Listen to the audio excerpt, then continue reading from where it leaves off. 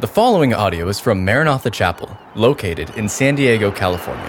For more information about Maranatha Chapel, please visit www.maranathachapel.org. Okay, let's open our Bibles to the Gospel of Matthew, chapter 9. Okay, it is the heart of the Father that each one of us step into the story personally. So this is the story of Matthew who's been sharing the gospel, and now all of a sudden he puts himself into the story. And I want to just say to you, that's what the gospel is all about. There comes a moment in time where you're not just one of 7 billion people on a planet made by the Creator, but that you have a name and you are known.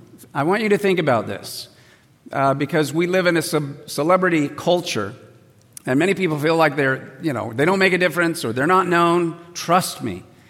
You are known. You are known by God. You are known by the Creator of the universe. You are significant. The very fact that you exist speaks volumes of your value and your importance, being made in the image and likeness of God. So Matthew chapter 9, verse 9 says simply this: as Jesus passed on from there, so he's been telling the miracles of the beginning of Jesus' ministry, he, Jesus, saw a man named Matthew sitting at the tax office, and he said to him, "Follow me." And so he, Matthew, arose and followed him.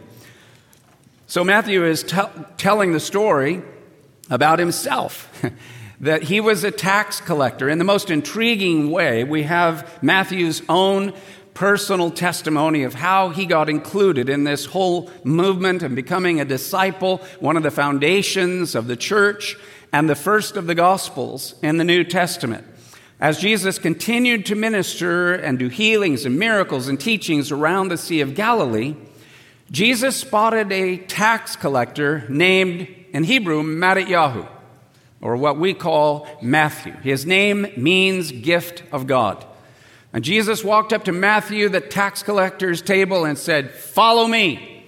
And Matthew says he didn't say a word. He didn't respond. He didn't ask a question. He just dropped everything of his life and calling and work, got up, and began following Jesus. And he was never the same. And then he began to tell that story. Now, as a tax collector, Matthew would have been doubly despised by his own Jewish people, because the Jewish people rightly thought of tax collectors as traitors. Why? Because even though they were Jewish, they worked for the Roman government, and they had the force of Roman soldiers who had been stationed in the Middle East to make sure that all of the Jews who were under the boot of Roman authority paid their taxes. So they would choose, instead of a Roman tax collector, they would pick a Jewish guy who kind of had to betray his people and then use the soldiers to force the people to pay taxes. They were the most visible form of Jewish collaborators with Rome. You can imagine the Jewish people gritting their teeth, wishing they could have the strength to fight and rebel and get their independence. And then they find one of their own who's burdening them with taxes. And as bad as that was, it was commonly known that such agents made their living by, okay, Rome says we got to get this much from you, then they would add a little surcharge, an overcharge, and extort higher fees. That's how they made their money. And there were no rules. You could, gouge people as much as you could get away with. Not exactly the gift of God that his name would say. In fact, one of the historians writes this: when a Jew entered the customs service, he was regarded by his own people as an outcast from society. He was disqualified from ever being a judge or even a witness in a court session, and was officially excommunicated from the synagogue. And in the eyes of the community, he was a disgrace, and that disgrace extended to his entire family.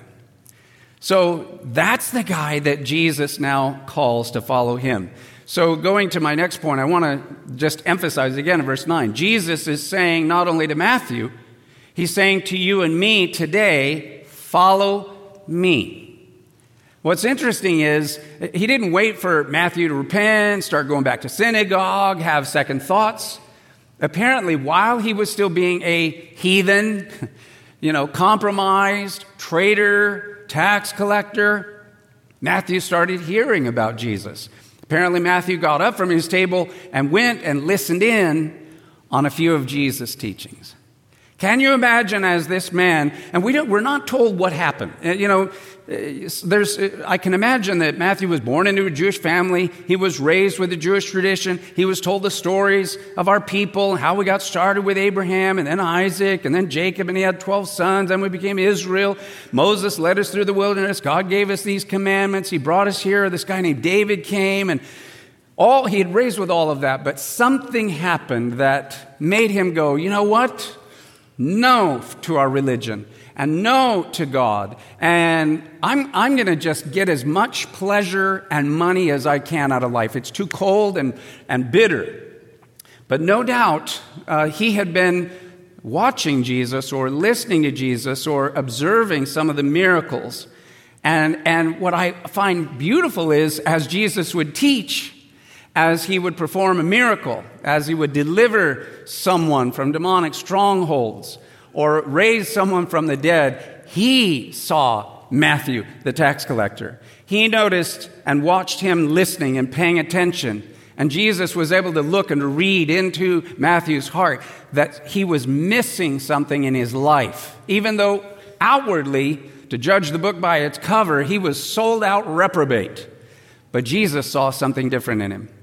And you know what? I believe that we're right now in this moment, even with the passing of Billy Graham, where the gospel is going to be going around. And the truth is, there are multitudes of Matthews who maybe, were raised in the church or they had heard something, but they've been turned off. Somehow something disconnected. And they're bitter, or because of the hypocrites, or maybe they were abused by people that said one thing and did another, maybe sometimes in their own family. And yet they're angry at God. They're not walking with God, don't even care about that, and yet there's something inside that yearns for the truth. This abrupt change, I think it was something that had been building for a time. And I believe that we're going to see many, many people come to the Lord all around the world in this next season ahead. It's interesting that archaeology, especially since Israel became a nation, which when you think of the last 2,000 years, there was no Israel. But since 1948, when the Jewish people came back to their homeland, archaeology has literally gone through the roof with discovery after discovery after discovery after discovery, proving again and again and again stories, names, places, Bibles, events that are in the Scriptures.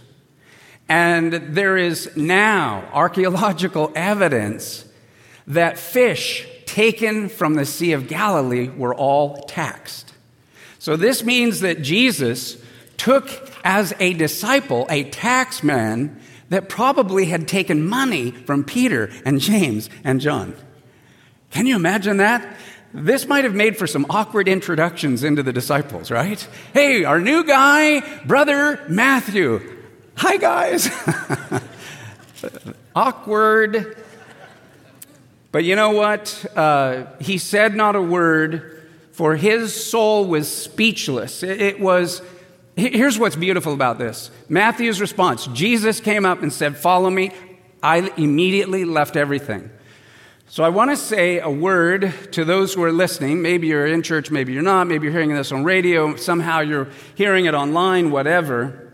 And you got the policeman thing. You're out here like, don't get anywhere near me. You wait, you watch. Because God can set a man or a woman up, and all of a sudden, out of nowhere, unexpected grace comes to you, and everything that you thought and had prejudged about the church and Christianity and God and the truth and whatever just gets ripped like scales from your eyes, and you realize that there is a God. You always knew that. That's how you're angry with him. But you also realize he loves you, that he had a bigger plan than you realized, and that your heart starts overflowing with that this God is not who I thought he was. He is loving, he is gracious, he is forgiving, he is kind, and I'm going to follow him. Matthew lost his material possessions, but he gained eternal life. He lost a career, but he found a destiny. And finally, when Matthew left that tax table, he took one thing from it. The only thing he took from his tax table was his pen. And God took that guy and used that pen to write the very first of the Gospels, the book of Matthew. Amen? Okay, well, let's go to the next set of verses, verses 10 through 13. Whoops.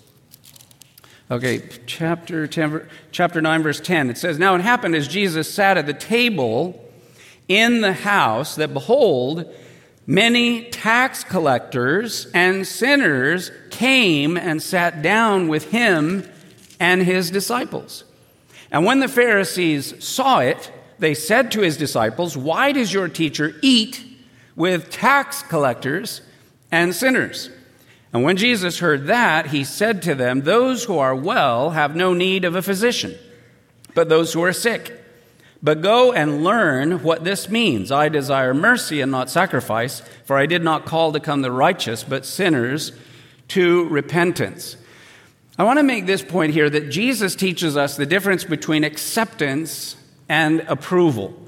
How do I explain this? That if you have been a Christian for a long time, let's say, there's something that can happen to believers the longer that they walk with the Lord, or the longer a fellowship, family, couple, or home is Christian. And it's not necessarily a good thing. We can become isolated and insulated. Obviously, we get convicted of our sins. We see the world. Your spiritual eyes are open. You realize there's a lot of deception out in the world, and you want to protect your marriage, your kids, your family, your life, from all of that. But we can come to where we create our own little bubble of heaven on earth where we want to just not get in touch with the world. We don't want to have anything to do with them. And that's not... Look, if God wanted it to be that way, he could have made it so that the moment your eyes are open and you see the Lord, you repent, you ask Jesus in your heart, and then you just pop, you disappear, and you're in heaven. He could have done that, right? But he leaves us here. Why? Well, there are several reasons. One is for our own personal growth and development, but another reason is he leaves us here to influence others so that they can have that experience and their eyes can be open. He wants us to be like salt. And the whole, point, how many of you like to add a little salt to your food now and again? I do. I love salt. I caution you, if you ever go to lunch with me and chips are on the table, they're going to get some salt. I'm just telling you. Even when you say what they've already salted them, I will grab your hand and say, I know, but they need help. I mean, it's almost bad enough where I got a salt lick on my way out the front door. But anyway, I won't go into that. So salt brings flavor, but it does no good when it's just sitting there all filled up in that little deal. You got to shake it out. So the idea is not so much that we want to get 3 million people into all the churches. In fact, there's not enough churches. We don't have enough room to get everybody in. We're salt. The idea is for you to get, salty and get close to the Lord, but then when you get shaken out Monday through Friday into the world, what a little bit of salt does, it's purifying, and it also adds flavor.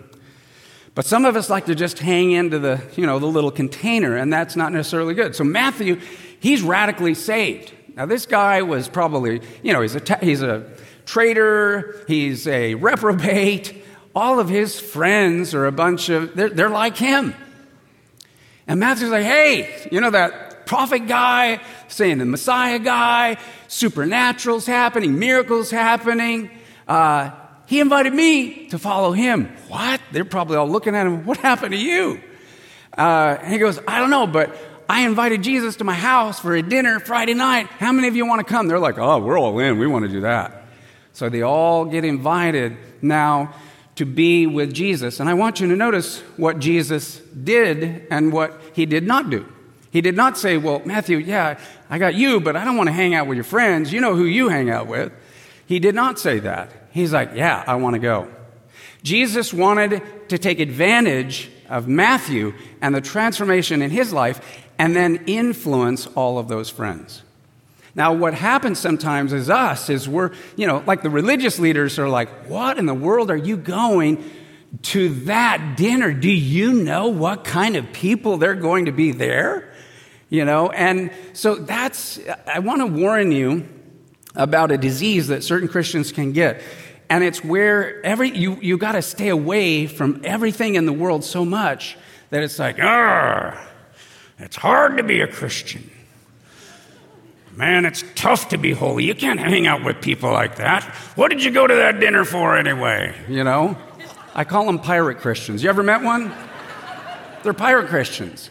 Holier than thou, judgmental, hypocritical, mean, pirate-ish.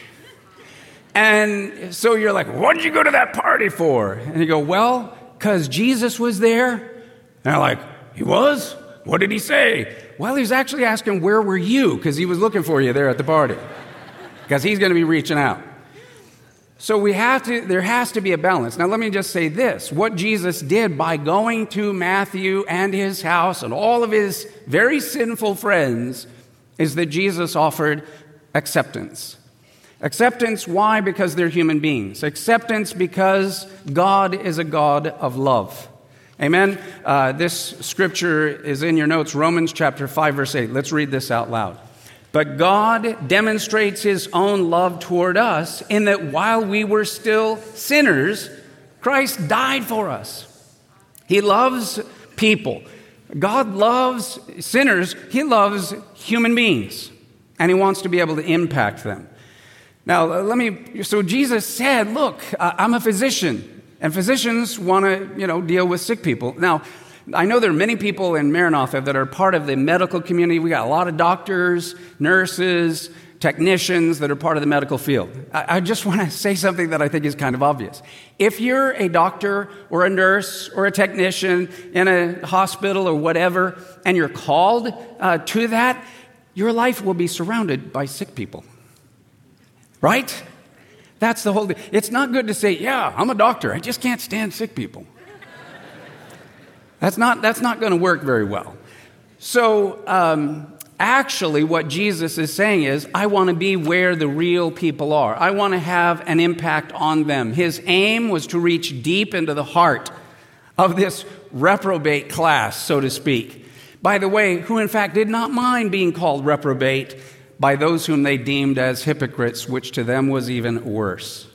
So there is a love that God has. And so Jesus says to them, actually, he says in verse 12, when Jesus heard that from the religious community, the holier than thous, he said to them, those who are well have no need of a physician, but those who are sick. This is a principle that the criticizing Pharisees did not understand. They needed to learn something. Jesus wanted them to go to their own scriptures to learn about it. So let me say that we are to accept all human beings, love all human beings of every stripe and of every kind. But I also want to add, acceptance is not the same thing as approval. Just because Jesus went to the dinner, sat with them, ate with them, fellowshiped with them, and, talked with Matthew and all these others, there was a lot of exciting dynamics going on. It didn't automatically mean that Jesus approved of all their lifestyles, their choices, their attitudes, their habits, and all the rest of it. But how many of you know that by Jesus being there was something of an acceptance that was different from the religious community? They felt accepted, and that's how there was a tenderness, there was a mercy that had come from God in heaven. But it wasn't the same thing as approval. And I don't think that they would have interpreted it in that way. So I want to go on to the next point here from verse 13, where Jesus says, go and learn what this means. I desire mercy and not sacrifice. For I did not come to call the righteous, but sinners to repentance. In other words, Jesus says, hey, religious people, you judgmental, critical, hypocrites, you need to go back to your own scriptures. You're very good at teaching them. You're not so good at living them. Let me tell you how you've missed the heart of my Father. His number one characteristic is a heart of mercy. In fact, it is more important to him than sacrifice. Now, interesting, Jesus quotes from the book of Hosea, one of the prophets in the Old Testament. Hosea chapter 6, verse 6. Because back in the days of the prophet Hosea, the Jewish people were very good about being religious. They were very good about their rituals. They were very good at following their traditions. They were very good at bringing all of the required sacrifices. But they had left off and forsaken mercy. And the reason that they had forsaken mercy is they had really neglected the Word of God. They were doing something that was external, perfunctory, outward, judgmental, but they weren't really touching the hearts of the nation. And they missed it. And God rebuked them through his prophet Hosea. Jesus is saying, you need to learn something. You think they need to learn something. You need to learn something. That God is all about mercy. In fact, it's even more important to him than the sacrifices that you are making. So Jesus rebuked the religious leaders that were there criticizing, and he really commended Matthew and the change in his life and how that was going to impact all of those who were there at that meal on that night. Can I hear an amen on that? Do you hear what I'm saying? So I want you to think about that. What does that mean for me? What does that mean for my choices? What does that mean for me that God may use me like a Matthew in a particular setting? And look, you want to go not to be influenced, but you want to be able to bring your influence and to bring your light and bring the love and the grace and the mercy of the Lord Jesus Christ. All right, let's go to the next one. The hour of the new covenant has come. This is the newness that Jesus came to bring. So we'll close with verses 14 through 17. It says, Then the disciples of John came to Jesus, saying, Why do we and the Pharisees fast often, but your disciples do not fast? And Jesus said to them, Can the friends of the bridegroom mourn as long as the bridegroom is with them? But the days will come when the bridegroom will be taken away from them, and then they will fast. No one puts a piece of unshrunk cloth on an old garment, or the patch pulls away from the garment, and the tear is made worse. Nor do they put new wine into old wineskins, or else the wineskins break, the wine is spilled, and the wineskins are ruined. But they put new wine into new wineskins, and both are preserved. So this is interesting. There's some of John the Baptist's disciples who are now following Jesus because John pointed them to follow Jesus. John had been beheaded. But they were fasting and praying. And now Jesus comes along, and he's going to parties like at Matthew and his friends' houses and eating and drinking and talking with them. And so they're kind of going, hey, wait a second. I mean, we were with John, and we were repenting and humble and fasting, and now you're the Messiah, but your guys are eating and drinking and going around to parties and dinners, and what is wrong with this picture? And Jesus says to them, hey, he goes, when the bridegroom finally comes, it's time to rejoice. Now, I don't know if you knew this, but in a Jewish wedding with a young couple, there is fasting. I mean, it's considered a holy sacrament to get married in the eyes of God, where two literally become one. It's not just something outwardly or perfunctory. It's genuine. It's real. God makes two and makes them one, which is a beautiful picture of our being made one with the Lord. So they will fast, getting ready and going up to it. The other thing to notice about a Jewish wedding is that it's very expensive. How many would agree weddings are getting more and more and more expensive? Well, nothing compared to a Jewish wedding, because ours are about a day, but a Jewish wedding lasts 7 days. All the people that you invite, family and friends, you have to help house them and feed them for 7 days. And literally, it was kind of like your life savings went into your marriages. So they got it to where, can you imagine, how many weddings might happen in a certain community? And would you not be surprised to discover there were some young rascals who said, why should I go get a job when I can just go from wedding to wedding and get free food and wine? And there were these little scruffy characters that would go. So that's why they started saying, look, for our wedding, you had to have a sign. There was like a certain sash or a shawl or something, so that if you showed up and you didn't have that, they go, no, you're not invited. So that's why Jesus said, you need to have your garments for the great wedding that is happening in heaven. But John the Baptist was leading up to the wedding and now Jesus says the bridegroom is here. These are the disciples. The bridegroom is, so this is a time of feasting. It is a time of outreach, and it is a time of joy. Now, you and I, as the church, we're married to Jesus, and we're getting ready for the great marriage supper of the Lamb to come. So it's appropriate that we would be fasting now, as we're waiting and anticipating being with him. But he starts off with that message, and then Jesus goes to another one. You don't put new wine into old wineskins. And there are some people that I think have gone too far in interpreting that, and they basically say the old wineskin is the entire Old Testament.